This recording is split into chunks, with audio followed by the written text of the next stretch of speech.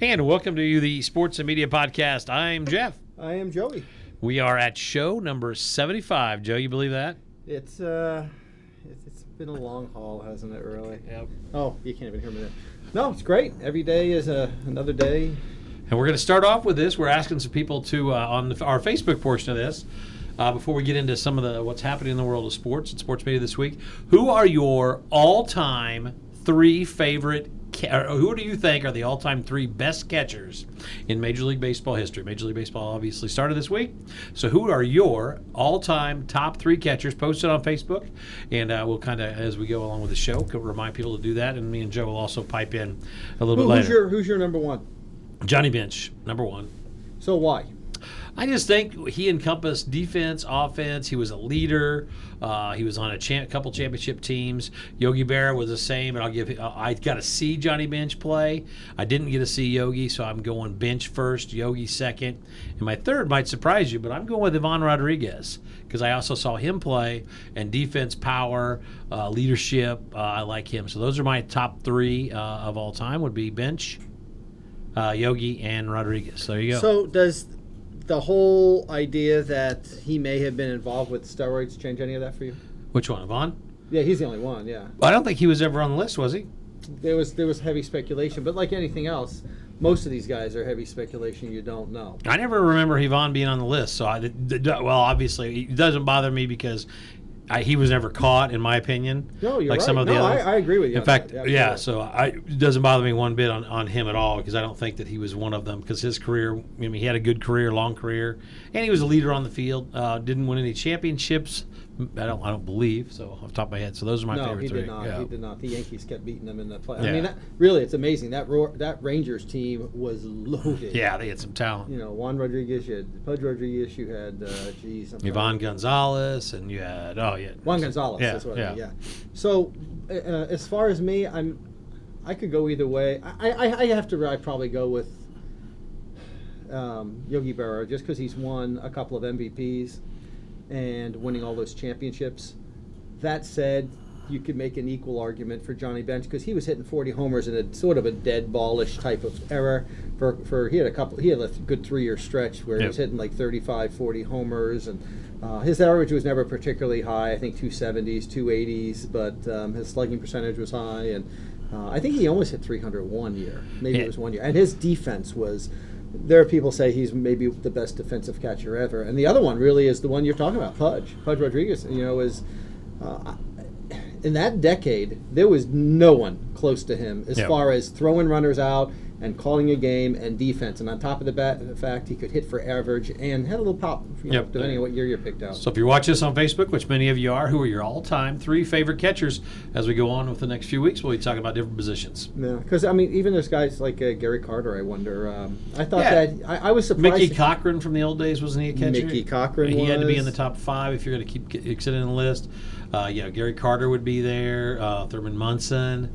Munson probably not. I mean, he's one of my favorite growing up, but the reason you can't put him on there is I don't think he played enough years. Yeah. But same reason probably Don Mattingly doesn't get into the Hall of Fame and several other players. But and you also have to think that.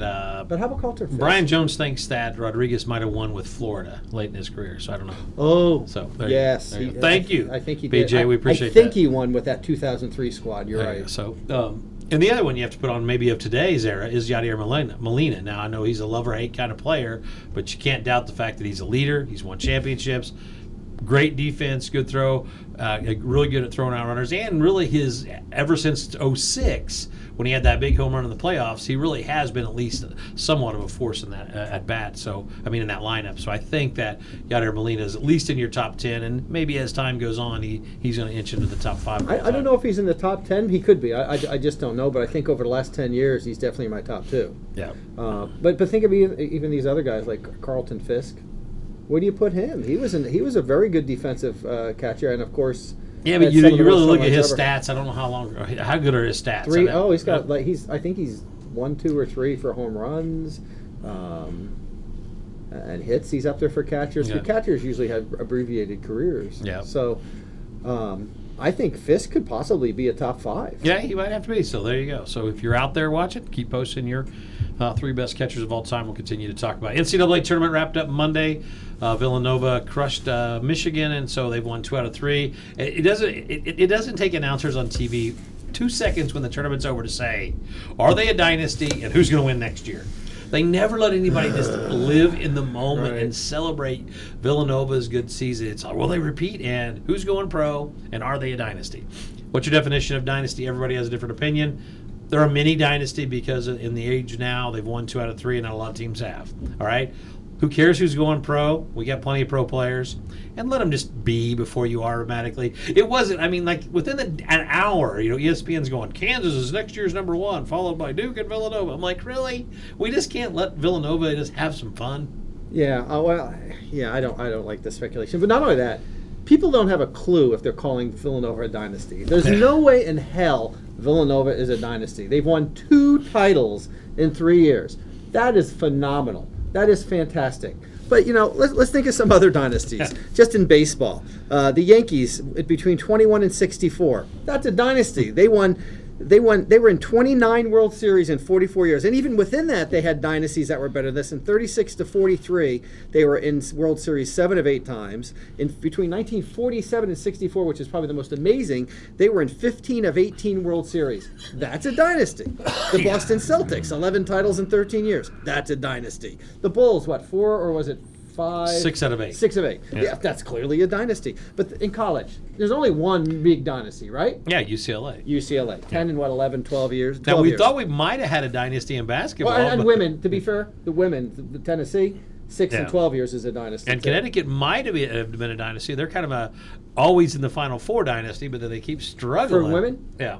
Well, they are. I mean, think if they won 4 in a row. For women's, you've got Tennessee and you've got Connecticut. And actually for the men, for basketball, can you think of another men's NCAA? Not that consistently always is in the championship. I mean, Duke's had their share of moments, but they've really lost a lot of championship games as well. So they really have. Yeah, UCLA is the dynasty in college basketball. I don't think there's a doubt about it. Do you think of, like, even the Spurs, when you think of it, they won 4 titles in 03, 05, 07, but then the other one in 14.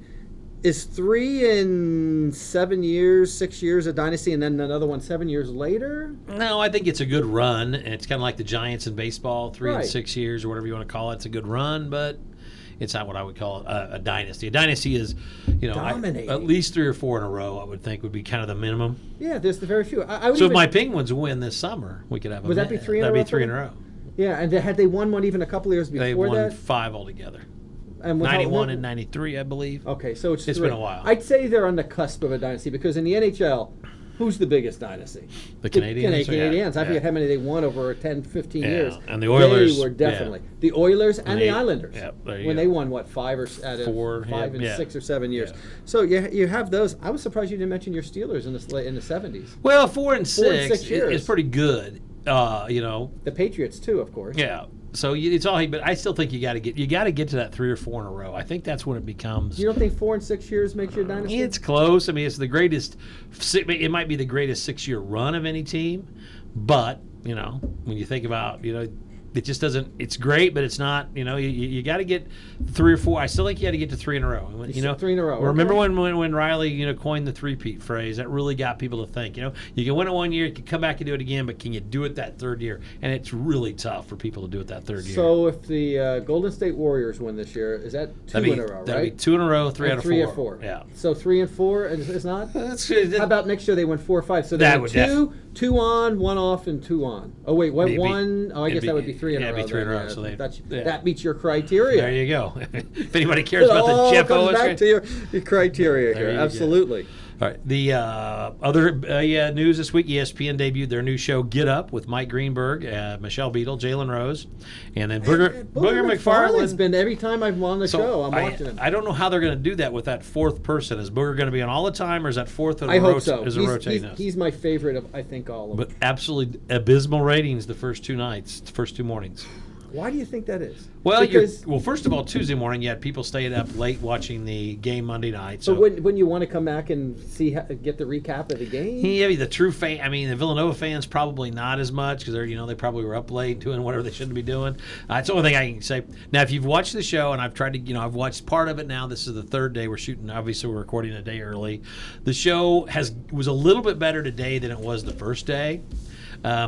I just don't know with the 4 microphones if Greenberg is going to be able to deal with not talking as much as he did on the other show. I was wondering if that was purposely done by Greenberg because he wants to have some free time and not.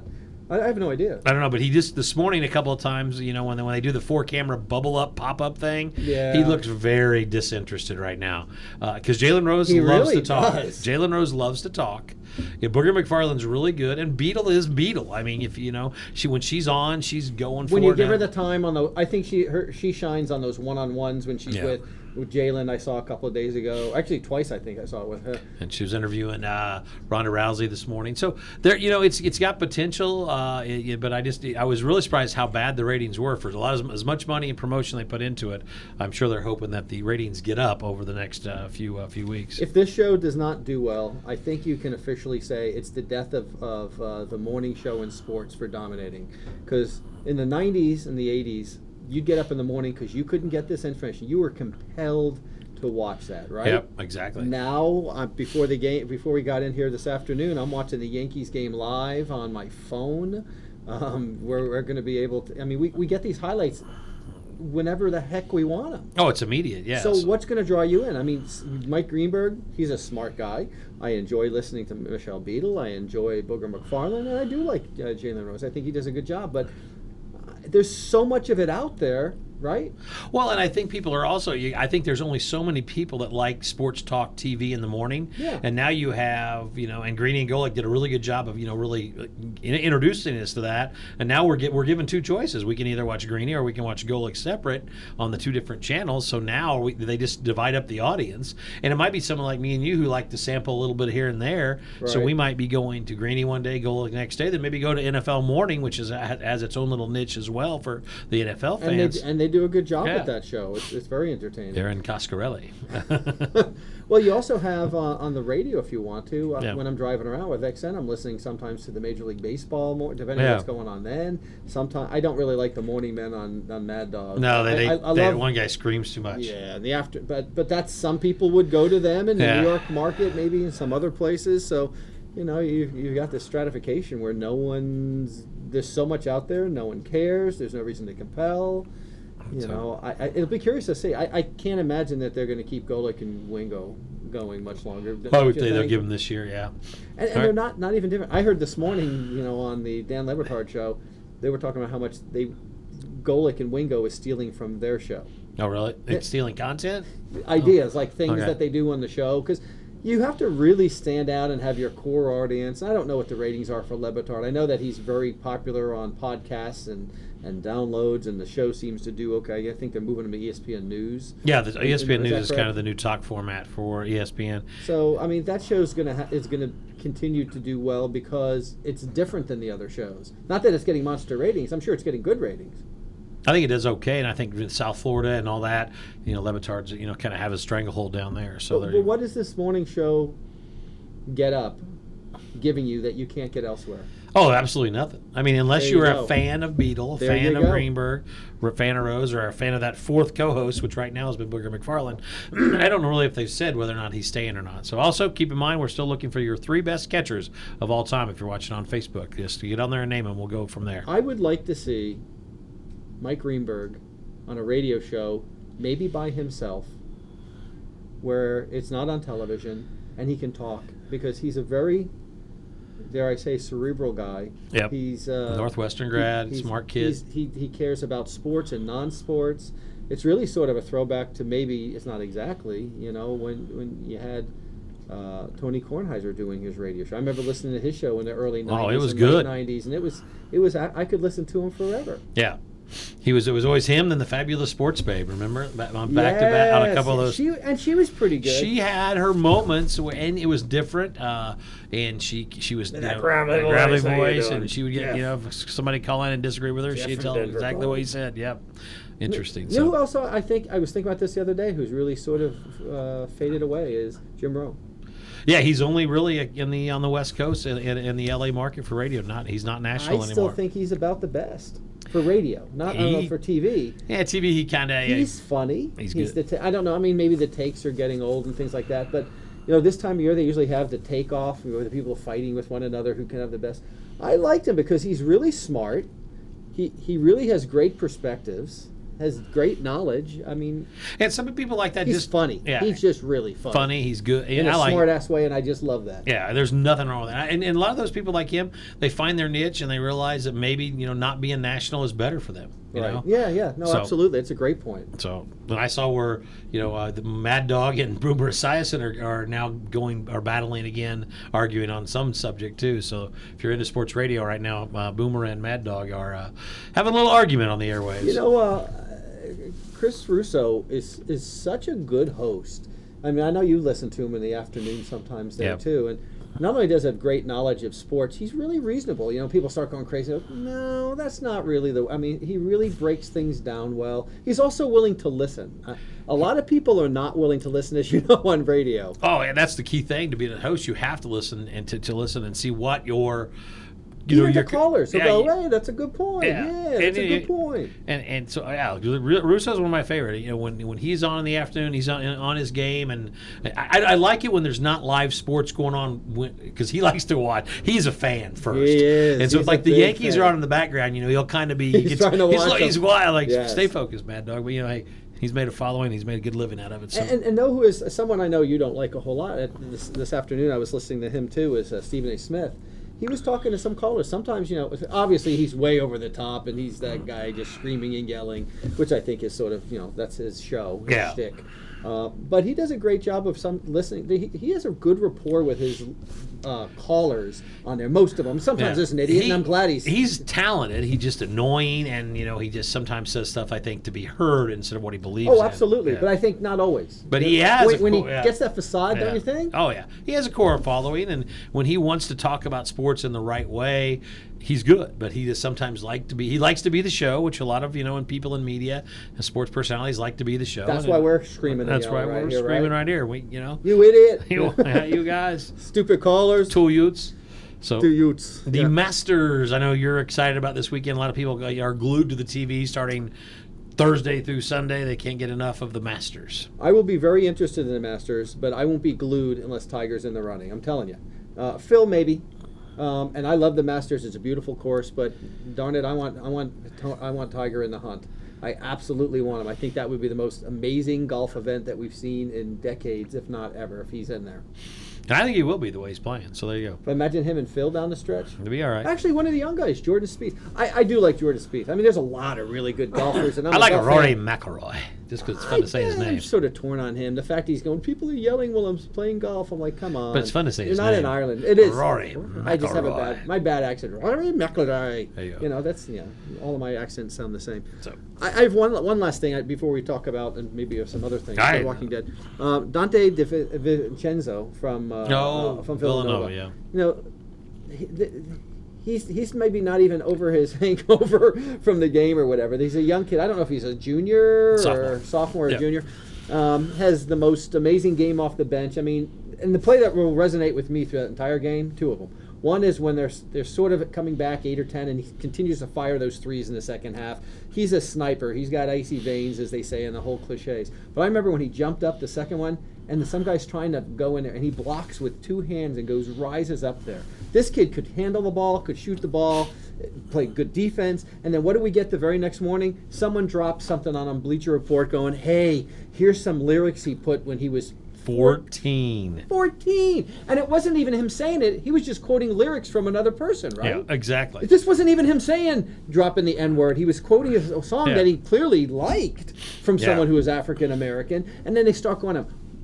When is that okay to say, either for an age group or time period. Well, I think when you're quoting lyrics, I think that then what Bleacher Report or Yahoo, whoever posts it, needs to make sure that they tell the story. Because when you read the headlines, it's all DeFenjo says racist tweet. Well, no, it was the word's racist, yes, and if you look at it just on its basis. But what he was doing was copying lyrics, which are clearly the lyrics of this song, and put them in his on his tweet that day, so which was dumb probably, but when you're 14 you do stupid things like that. But if you like the artist, yes, at some point we have to stop. All right, we have to stop as a country worrying about things that when you look at the right context, it was a non-story, and that's how it should have been. But it has to blow up for 48 hours, then go away because people realize, you know what, he wasn't being racist. He was just using lyrics of a song, and that's absolutely. it. I'd even go say, it's an anti-story even. Yeah. This is a cautionary tale if you're going to go into journalism. We talk about it in the classes all the time. We talk about it here all the time about what are the ethics, what do you do, why do you do it? Well, you don't treat high school kids the same way as college kids, and you don't treat college kids the same as the pros. So we're treating this kid like he's a pro when he was 14 years old. And he hadn't been on his Twitter account for 2 years. 2 years. So, I mean... so does everybody have to go back and clean off their... I think that this is ultimately going to be a bad story for Bleacher Report. This is an embarrassment to them. This is not a... Don't you think? It's an embarrassment to them. Well, yeah, because things have to be... you have to get... When athletes say they were misquoted, this is an example of somebody being misquoted because it wasn't taken in the right context, and it's very frustrating. I feel sorry for the kid. Let him enjoy it. If you're going to say with the story, write the story, the whole story, not just with the thing that the sensationalism. And that's why people get mad at mainstream media and all media, because they don't tell the whole story. They tell stuff to get people to watch, and for the sensationalism, they're selling the sizzle, and they're not selling the product. And that's what drives me absolutely crazy. When I saw that, I just yeah. Well, the reason it drives me crazy is I still think that most media tell the right story. But every time you get a story like this, it makes it appear that everybody's doing it. And of course, there's lots of examples. We can certainly have that. Yeah. Most of them do it. But this makes all of us, the reason that we get infuriated is because it makes all of us look terrible. Yes, exactly. And so if they don't win, are you going to drop that story? No, they're trying to get clicks the next day. If he didn't get off the bench, would they wrote that story? No one's going to care. Yep, exactly. Well, and actually, no one should care now. Yep. So that's just ridiculous. That story infuriated me. So we're going to ban the Bleacher Report for the next week. No Bleacher Report stories for a week. Well, I did say that. We're not talking about it. Hey, I have a question for you. Oh man, my throat. Sorry, go ahead. It's not really sports, but it's media here, real quick. Before we get into it, is the whole thing with Sinclair. They were purchased. I forget if it's 100, 122 stations, something like that. All over the country. All over the country. It's a story that started blowing up last weekend. The story comes out that they did some documentary. They hired someone who is a Russian propaganda person to do this documentary for them about the deep state. And you can go read this yourself. Type in Sinclair and you can find out. But they were compelling all these, not only them to run the station, but they were compelling them to read a statement about news being fake and things like that. You're in radio. You're running a TV and radio station here. What are your thoughts on that? Can you talk about it? I don't know. I read what you read, and I've still not done all the research on it. But the fact that all these people are saying is we had to do it because our contract said we had to, and that is a very sad, because if they would have went against their contract, they would have been fired, or they would have had to repay money. And face that kind of, for lack of a better way, charges from Sinclair, and some of the people that had done it in the past who are already out of their contract said, that you have no choice, and that's the scary part about these contracts that some of these kids and students get into when they take their first job, and even experienced news anchors.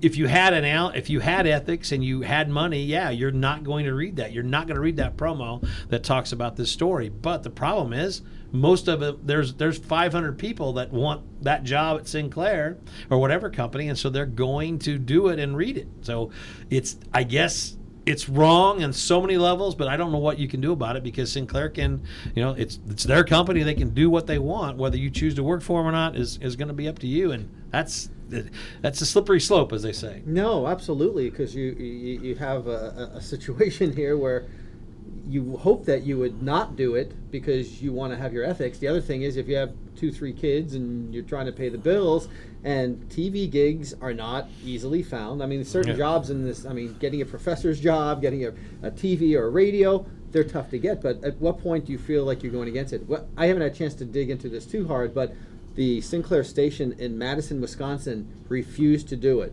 and they're promoting the fact that they refused to do it. I'm wondering if ultimately they feel like that's going to get them more money, if there's a fee or contract, or if they broke it. It'll be curious to see over the next couple of weeks, because as we know in sports, to tie back into sports, is if you're a broadcaster for the Cubs or the Braves, you're an employee of the Cubs and the Braves or whatever. You're not an independent journalist. So when you hear them say stuff, they're also contractually obligated. Exactly. So this story's not going to go away for sure, and so it'll be interesting to see what happens. Man, can you imagine me putting that? You're reading a promo that's something you completely don't believe on, but you have to sell it because you want people to watch your station. Yeah. That's a weird. Well, we know that. I mean, pretty much we know that's news, or if it's sports, is not always true, and there's a lot of fake news out there. So if we're wrong, I want you to let me know. I don't want some kid. I mean, people who aren't in journalism. This whole notion of citizen journalism is BS. It takes a lot of work to get these stories done, and a high percentage of them are actually are factually accurate. So it's just infuriating. And it also goes back to what I've said before. There's a lot of people that have jobs in this country that are at the CEO or the whatever high level that really don't have a clue what's going on in the real world. Right. Or they're trying to push an agenda, which it seems like it may be both of those things in this case. You're right. It's frustratingly amazing that that this is what we've come to. Whether it's sports or news media. Yeah, exactly. It's almost like they're walking around like Walking Dead. Hey, wait, is that a great segue ever, Joe? Thank you. The Walking Dead, there's only 2 episodes to go after this past week's episode 6 of the 8 of the spring season 2018. I guess the one thing I got out of this, I always like to watch the show. The next day, I go out and I do some research of what people. You do a good job with that. Some of those folks who write some of the stories about The Walking Dead, the ones who are really the fans. The big thing out of this episode was, as viewers, we have been convinced that Rick is the good guy. Yes. Now, if you only watch this past episode, who's the villain? You would think that Rick is the bad guy and Negan is the good guy. And it makes people like me who don't believe that at least think about it. And the more I thought about it, when you just go down to this episode only, Rick was the bad guy. He made mistakes. He did horrible things. And Negan basically was doing whatever he could to survive, but he didn't do anything quote-unquote bad. So interesting that would Walking Dead actually switch the dynamic of the show going forward, or will we find out that what we've thought all along, that Rick's the good guy and Negan is the bad guy? Oh, absolutely. I think that I remember in the first 2 seasons he was being pushed by his best friend to be this Rick. Yeah. And he refused because he goes, I have the morals and ethics and all the other things. Yeah. And the moment I did a double take when they're in there and the zombies and the guys are all shooting and trying to protect him and when he put that, was it hatchet in the neck of the guy in front of him? Yep. I did a double take. Yeah, and I almost shuddered. I'm going, did he just do what I? And he said he lied. He just flat out, he goes, I lied. Yeah, but I mean, this guy shooting in front of him had saved him a little bit and is going forward, and he just decided, I'm putting a hatchet in your neck and cutting your veins, and things are going to spurt out. And at that point, Rick became a bad guy. Yep. I don't know that it makes Negan a good guy, but they certainly did, as you're saying, softened him up. The whole story with Jadis, and the fact he's going to right a wrong, he's doing something good. And because Negan's done too many horrible things to be considered a good guy, but at the talking down, if you saw after the show, he said something. She made a comment about, sure, if he says anything and reveals anything, he's a good guy because he's so horrible leading up to this point. So, but I don't think he's the good guy. I think now it may be Maggie or Jesus or one of the other people in the characters. It's no longer Rick. Yeah. But I'll be curious because he read the letter at the end. And that's going to change him, and I think that will... Or it has to. Yeah. Otherwise, he's the horrible guy. I think... That was a dastardly thing that he I did. think by waiting as long as he could, and then really Michonne pushed him into reading the letter, that's when you'll see Rick switch, and then we'll see what happens these last 2 episodes. But lots of, who did Negan pick up on the road is the other big mystery of this of the show. Yeah, because they didn't show it when they even came up to the gate, and he says, "Hey, let's keep this quiet. There's going to be some big, surprise." There's been all kinds of thought that it was maybe Lori, the Dwight's wife. So it was that her on the road. So who knows who it's going to be? So it's going to be interesting. Yeah, because we know Dwight's still. Because with the other group, with the big group there, Yeah. he's still there. Because there was a scene talking. They were debating Yeah. with the guy who's trying to take over. God, I don't know, Simon. Simon. Yeah. Simon. So he and Simon are talking there. God, who could it be? I mean, let's think about this. Could it be? Well, who's going to get in the car with Negan? It had to be somebody could it be associated. Father Gabriel somehow? Father Gabriel was the other one was mentioned. Lori was mentioned, and so I don't know who else it could possibly be because Jesus. He doesn't really. No, know Jesus was back in. Yeah, remember? Jesus was back. You're right. So Who? so God, that would be interesting because I like to break down a lot of these episodes into the one-on-one moments. Yeah. And my favorite one in this one was the one between him and Jadis.